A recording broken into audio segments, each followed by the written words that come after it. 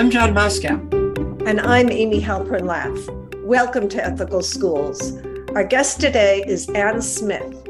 Dr. Smith is a music teacher in Northern Virginia with almost 40 years experience teaching in daycare, elementary, and middle school. Welcome, Ann. Thank you very much for having me. Hello. Hello. You wrote an article for Rethinking Schools magazine describing a situation that arose with a fourth grade student, Nima, and her mother. Could you describe what happened?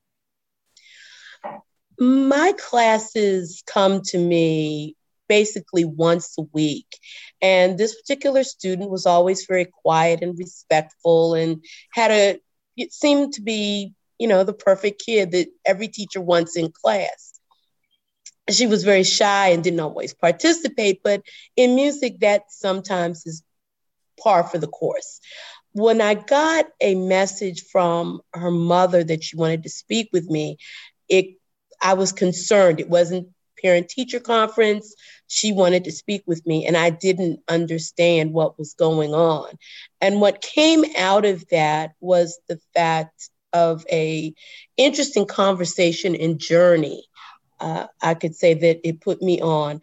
The parent explained to me that culturally, they did not participate in music activities out of religious celebrations. So she did not want her daughter participating in music class anymore. And music is a required part of the curriculum for elementary school. So I was a little bit stumped as to what to do. And the article came out of the journey that I took in research and finding out that there are many people who don't use music as I do all day, every day. And what do we do with our students? And how are we talking about being equitable and valuing everyone's religious beliefs and perspectives? And that's where the article came from. So what was your initial response to this mom? Before I met her, quite honestly, I couldn't believe it. I was in shock. I couldn't understand how you could function, honestly, without music, because music had always been a part of my life. Before studying it, it was just always around me at home and school and the grocery store. There was always music. So I didn't really understand what she meant by that. When she came in and explained it, excuse me, I began to understand, and that's what really made me start to think about some of my friends growing up that I had not really considered what they were going through as well, because they had religious parents that did not want them to listen to secular music. So I was more used to that, but the concept of no music whatsoever was just baffling to me. So when you brought this situation to your colleagues, what was the general response? What had the school been doing with the student up until this point? The response from my colleagues was really disappointing and enlightening. They were completely unsympathetic, uninterested, and almost blaming the family, wanting to shame the family. Rather than finding solutions, it was more, that's their problem and we don't have to deal with it. We're going to teach music regardless, the way we've always done it. And there was no thought in my mind about the student. It became more about protecting our jobs, the way we were going to do it, and not looking at the family. And however, we always talk about families as being partners in education. and we weren't listening to this parent. So they were not very open to giving me any ideas other than, well, it's the law, they have to do it, end of story. And so what changed your response? What was your interaction with the mother like? In the beginning, it was tense. And again, listening to my colleagues really opened my own eyes to my own attitudes. And I went back after listening to other music teachers and said, we can't do this. We can't talk about equity. We can't talk about child-centered learning. We cannot do this to our students. So I did not like the attitude that I was presenting, honestly. And I am not a person, oddly enough, being a musician, I am not a person that is an extrovert. So going back and talking to people on my own is not something that I'm very good at or comfortable with. But I did want to go back and reach out to the mom after those conversations and try to work with her to see if we could find a middle ground or something that we could do together to help her students succeed. So what was the outcome? The outcome was a music festival, and we actually got to expand music. Our program is actually based on more than just performance. However, what most teachers rely on is the performance aspect. And we started looking at, in the classroom, the rhythms. The parent and I talked about what was acceptable, poetry and movement and history. And we started looking at all of the other aspects of music, which are actually music standards. We looked at historical aspects of music. We looked at cultural aspects of music. And we wound up with, on the night of the performance, there was one area which was a performance stage, but there were also other students who wanted to be involved, didn't want to perform. So they did projects, they did poetry, one student did a diorama of looking at the opera houses and acoustics. So we got a little bit of STEAM things going in there. So it really turned out to be a much more expansive program that year than it had been in the past. You obviously have strong beliefs about the importance of all aspects of music education, as well as sensitivity to the culturally and linguistically diverse children and families in your classes. How do you find the balance? Honestly, I don't always get it right. I mean, a lot of people like to talk about how they get it right. I have to work at it, and I have to check myself on a fairly regular basis. What I know, luckily, I love to read, and I found that I like to research. And my desk proves it because there's stuff everywhere all the time from things that I have read and found out. But balancing it's never it's never a 50-50. Sometimes it's an 80-20. And I have to give myself a little grace on that I will reach out. I can talk to students. I can speak with parents. Just a little while ago, I had to speak with a teacher about a student who had just come back and how we handle music in the classroom with that student, same type of situation. And I just have to keep working at it to try to keep myself on track, excuse me, of looking at, when we talk about instruments, that I don't just stay with Western European instruments, that looking at greetings, that is from, there are greetings around the world, that there are drums from all around the world, that I don't just stay locked into the European perspective. Should there be a balance between the mandated curriculum and individual parents' views of what they want their children to participate in?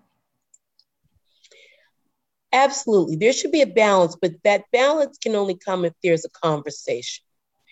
And that's the piece that I think we don't always have, are the conversations between the education professionals and the families. Because understanding on both sides where people are coming from and what is required and why it's required and what can be excused and what cannot be excused and how we can work together to make this a better experience for the student. One of the things that I know that has been done over the years, I'm certainly not unique in this, but in learning facts, there are programs now that they use chanting and rhythms to teach facts. I am old enough to remember that wonderful favorite program of Schoolhouse Rock, where you learned all of these things on Saturday morning in cartoon, on the commercials between the cartoons, and things such as that, where music is used as a part of a learning tool. And now we're finding the classrooms are coming back to that. They're adding in the chants, they're adding in the movement, they're adding back in even the singing on some level. Mm-hmm. And so parents should know that by opting out of a music class, per se, a performance class, does not mean that their student is not going to be exposed to music, that it is going to be in PE, it is going to be as background in art. So I don't know that these conversations are being had between the schools and the families, but I think that definitely needs to be stressed, but they absolutely need to be a part of each other. And do you see a difference between parental objections to music education and to, say, literature or science, such as evolution or climate change? Wow. No, not really. I think that, again, conversations have to be held. And I know culturally, again, some cultures do not come into schools. So having those types of conversations about what's happening in the curriculum. We are very explicit about family life education and allowing parents to opt out, so to speak, of those classes. But I think that's often because everything is laid out and explained. But again, I go back to the curriculum should be explained why we're doing it. We didn't just decide to put music in the curriculum for no reason. We didn't just decide to put the arts in and expose students just because we want to make the world beautiful. There are things, skills that come from participating. Certainly the beauty of them is emphasized, but there are so many other skills and things that go along with that. And I think when we talk about life sciences and opting out and climate change and evolution, I think it has to be when we're talking about higher order thinking. And if the purpose of education is to create people who are educated and who think about brand new worlds and brand new things, I mean, the reality is our students are going to live in a world that is far different than the world most of us were raised in. And they need to be prepared to navigate that world. And that can only come through critical thinking and exposure to all of these other things.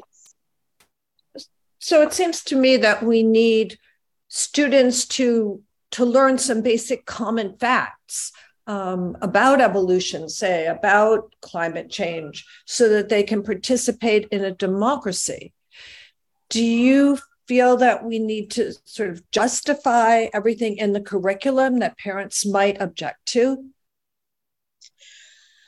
I don't think we need to justify every single decision, because that's too much on all sides. But I think we need, as educators, need to know why we are teaching what we're teaching. We need to be able to articulate it for ourselves. And I say that because I've seen people, well, this particular instance with the students, what was happening before was people were saying, oh, well, if they don't want to do it, then we just won't do it. We'll find something else. We'll just send them to the library to read. Mm-hmm. We'll find some games for them to play. And my attitude was, no, music exists. There are reasons that we do this. And it is not just, I don't expect them to all be performers. That's not what my goal ever is, that this is what professional, it's a really hard business to go into. So I expect other things. But I always believed in the other aspects, that music, it records history. We see history recorded in music. We have collaboration that comes from working with other people. We have the science of how sound is made. We have the businesses. Music is a business, even as small as making instruments to running record companies or music entertainment lawyers, things such as that. But in order to do that, you need basic information about what music is and how it's constructed and what those possibilities are. So for most of us, when we were students, this music class had nothing to do with our future vocation, right? It was just a matter of having our lives enriched. Now, I'm wondering if you think that it's okay for parents to say, no, I don't want my child's life enriched in this way. And music is a big part of the way many of us navigate the world, even though it's not our profession. Right, absolutely. Do they have the right? Certainly, as a parent, you have the right. Would I think that it is the best choice? No. I think that my background educationally was music therapy. So I do think that music is one of those things that will get you through a lot of things. So yes, even if it is just singing for yourself or tapping out a rhythm for yourself, tapping your toes to something, enjoyment, the aesthetic pleasure certainly should be a part of it. And I think it should be a part of everyone's lives. And sometimes you just want to make music, and, really, rather than thinking about all of the great, grand things that are going on. Sometimes you just have to drum on a drum, tap on a table, and do what you need to do. Sing in the shower, at the top of your lungs. Just feel good. It is a great expression. So I do think that, yes, that should be a part of everyone's life, every child's life. Children do it. It's one of the few things they honestly do organically. We don't have to teach a child to sing or pound on they used to be cereal boxes or things like that.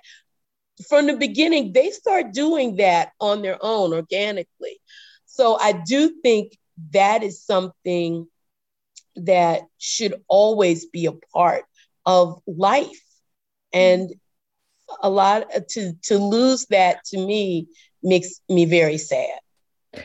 Is there an age up to which parental objections should matter more? I think once the foundation, probably of about 9 or 10, you can start to guide and see what the student is interested in. Different districts handle it differently. Some districts you get to choose whether at fourth grade, which is around 10 years old for most of us, whether you want to simply go on an instrumental track or a vocal track. But again, you're only between those two. The students who want to be composers or arrangers or engineers, things like that, there's a gap and they don't get to try those things out until they get to high school if they're lucky. But the parent can decide, okay, we're not singing anymore. We don't want them involved in vocal music. So they push them into a instrumental track. And then in middle school, they have many other electives and options that they can go towards. But I think, again, it goes back to having a good, strong foundation from the beginning so that they can make decisions.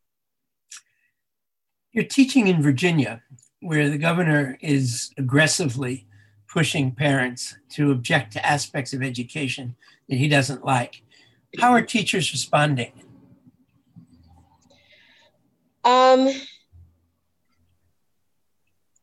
They, as imagined, they are doing it in many different ways. Some counties, it is more rigorous than in others. Some teachers are just, I'm going to go in, keep my head down, go from whatever time, 9 to 3, and be done. I'm not doing anything extra. We're not putting in anything. We're not going to take any chances. And they're not doing anything outside of the curriculum. I'm sure a couple of years ago, I was working with our Department of Education when the governor was running, and we were doing lesson plans, and we were going cross-curricular, and we were talking about November, and I made the statement. I said, that first of all, there's still indigenous people in the state of Virginia. There are nations in the state of Virginia. Oh, well, we'll just do the regular ones. It's November, we'll do a powwow. And there's way more than that. But people are staying in their little narrow things, and they're not stretching out. They're not going to push. They're not going. And some of it is fear. I will admit it, that I'm sure some of it is fear, because there are kids who will use it. If you don't do what I say, I'm going to call the line. I'm going to let them know. And it makes it difficult having to stand up just to teach. And there are other people, I will say, unfortunately, I've been doing this for a very long time, and it's only October, and I have never heard as many people say they are looking for another job. They're not coming back. If they could get out, they would. The teachers are just not happy. And that seems to be the overwhelming thing that I hear constantly. Is the union, I don't know how strong the union is in Virginia and how active. Is the union fighting back? Are there grassroots groups of teachers who are fighting back against what's going on? Yes, I was actually just at a union conference this weekend. They are trying to fight back, but again, people are not joining the union as much. Virginia is a right to work state, and someone made the statement to me, why would I join? I have to have a job. I'm going to have a job anyway, so it doesn't matter. And they're not going to do the fight to stand up and put themselves on the line as I've seen people do previously. I've seen it previously. I've seen it with other people. My mother, I remember, I don't remember what year, I certainly don't remember what year it was, but my mother was a teacher in DC. And I remember when they went on strike at one point that she had me on the floor with making the signs, coloring in the, I had no clue what I was doing until later, but she just had me coloring in signs so she could go out and walk the line with her sign. So it's always been something I knew about, but a lot of people just are not, to finally get back to your question, a lot of people are just backing off. They're staying in their little hovel. They're coming in, they're leaving, they're done. You shared that when you were in school as a child, your mother was clear that the school shouldn't be teaching Old Black Joe. First of all, what is Old Black Joe and what happened? It was a song that, and what are now, how do we put it? They were considered folk songs.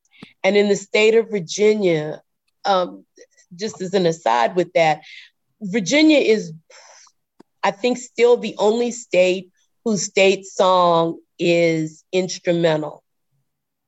Oddly enough, they have not changed it. Our Governor Wilder, which was many years ago, I believe in the 80s, the first thing he did when he came into office was to ban the singing of the lyrics of Carry Me Back to Old Virginia because of the plantation references that were in there.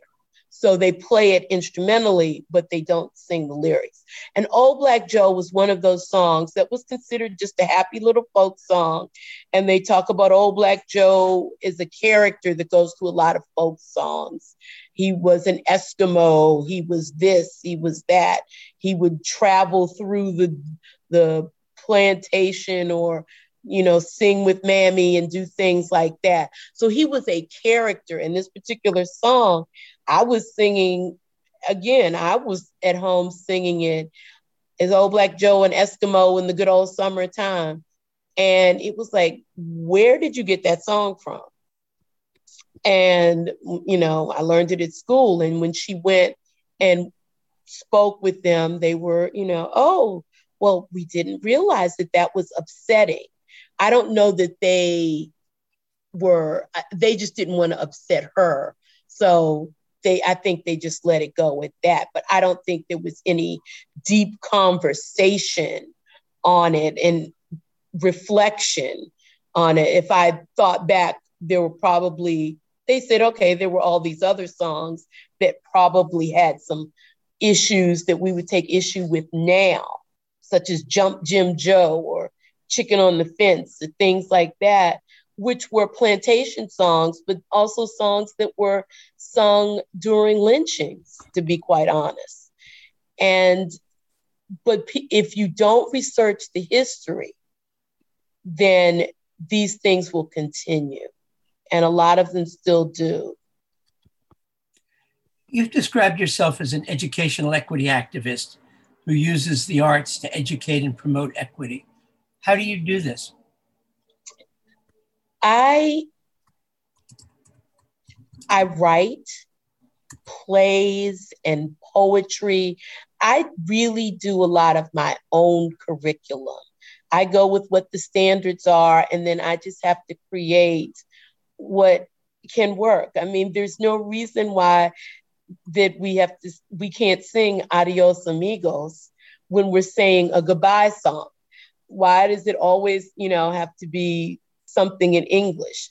Why can't it be in another language? We have a hello song and I have to find 6 or 7 languages. And after a while, a student will tell me, well, we say it this way in my language. And I'm like, perfect.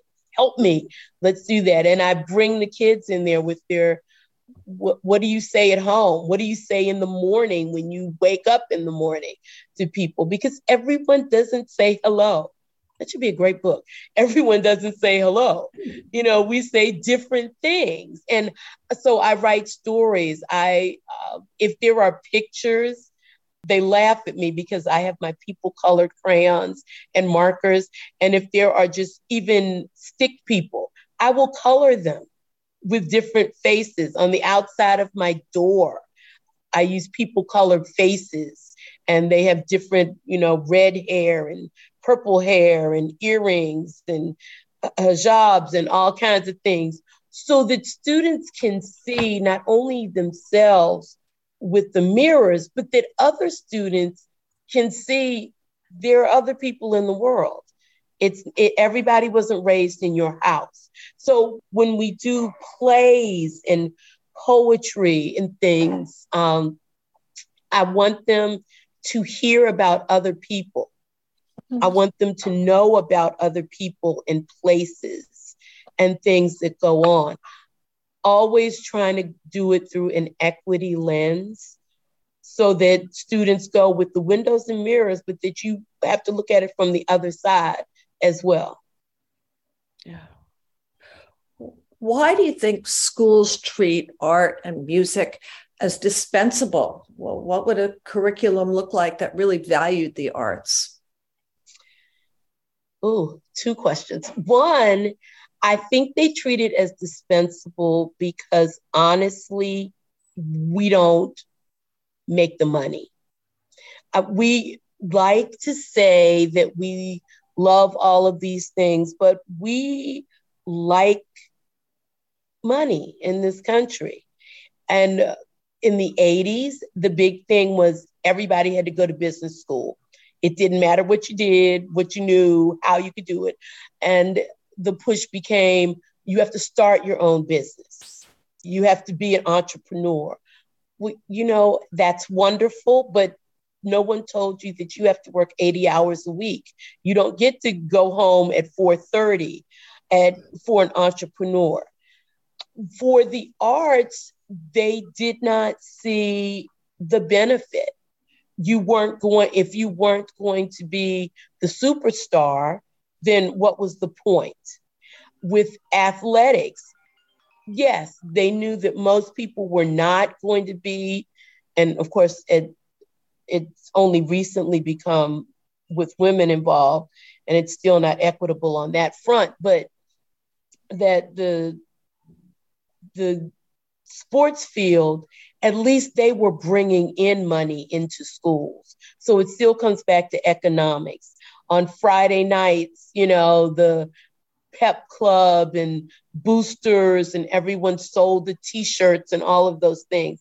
It was economics. They go to college. Who brings in the money? It's the athletics. The choir's not bringing in, the music department isn't bringing it in. I mean, it is no longer the Fisk Jubilee Singers, which was the group that came out of Fisk and HBCU in Tennessee that toured the world to support the university and actually kept it going. At that time, they didn't have a sports team.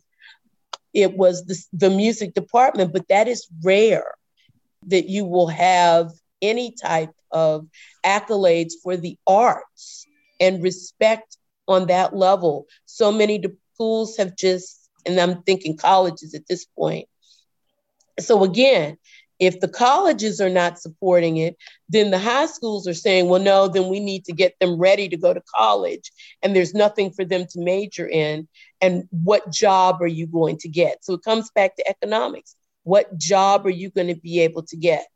And honestly, education is not high on people's lists, especially if you're talking about money.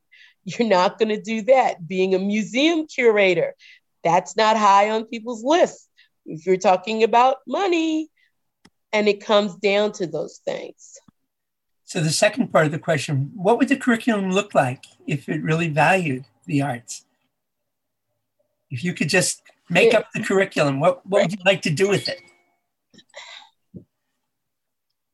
From the very beginning, I think that music and art would have to be treated as subjects, like everything else. It's like science. In our district, they call them encore. In some places, they call them special subjects. And it's always seems as if it's an add-on. And when you can add something, you can take it away. So I think that's the first thing, that it should not be considered. And not that I want to test anything. I think we way over test everything and prove nothing, but that's a whole other conversation. But when it is not a testing subject, and we don't consider the fact that you can be tested in music or that you can be assessed. And that goes back to that assessment piece of where we look at that aesthetics versus assessment, that it has to be valued by our colleagues as well. People say, I was with someone this weekend at the conference, and when they said I taught music, oh, that must be fun. I'm like, does anybody say that to a math teacher? And they, you get math people, they love what they do. Those science people love what they do. But no one says, that must be fun. Right. But they always consider everything here as fun. And don't get me wrong, I love my job most of the time. But fun? Maybe, sometimes. So I think that's it, the respect for the profession from the other professionals has to be the basis. And then we grow from there. That respect will go to the students, that it is not something, oh, you're not doing well on your test, we'll take you out of music. Oh, you need extra help on this, we're not going to go to art today. And that's what happens. We're going to schedule this field trip around your art class so you don't miss anything important. And so it has to start with the adults in the curriculum, and then working with the professionals, the music and art professionals, that how can we help you in the classroom? What can we do? You're talking about science, you're talking about materials, sustainable materials. Well, let's talk about this. How we make instruments, how were instruments constructed? What can we use? What happens in the rainforest? How do different materials make different sounds? How can we recycle things and use them, like the orchestra in Paraguay that used recycled instruments, and how did they create those things? These are the things that we have to start working together. And I think that's one of the problems with education. We're still doing everything separately rather than organically. Yes, you have to read. You're reading in science. You should be reading in social studies. We should have all of these things together as a curriculum to create a wholly educated student. Wow. Well, thank you, Ann Smith. And thank you, listeners. If you enjoyed this podcast, please share it with friends and colleagues. Subscribe wherever you get your podcasts and give us a rating or a review, because it helps other people to find the show. Check out our website, ethicalschools.org, for more episodes and articles, and to subscribe to our monthly emails. We post annotated transcripts of our interviews to make them easy to use in workshops and classes.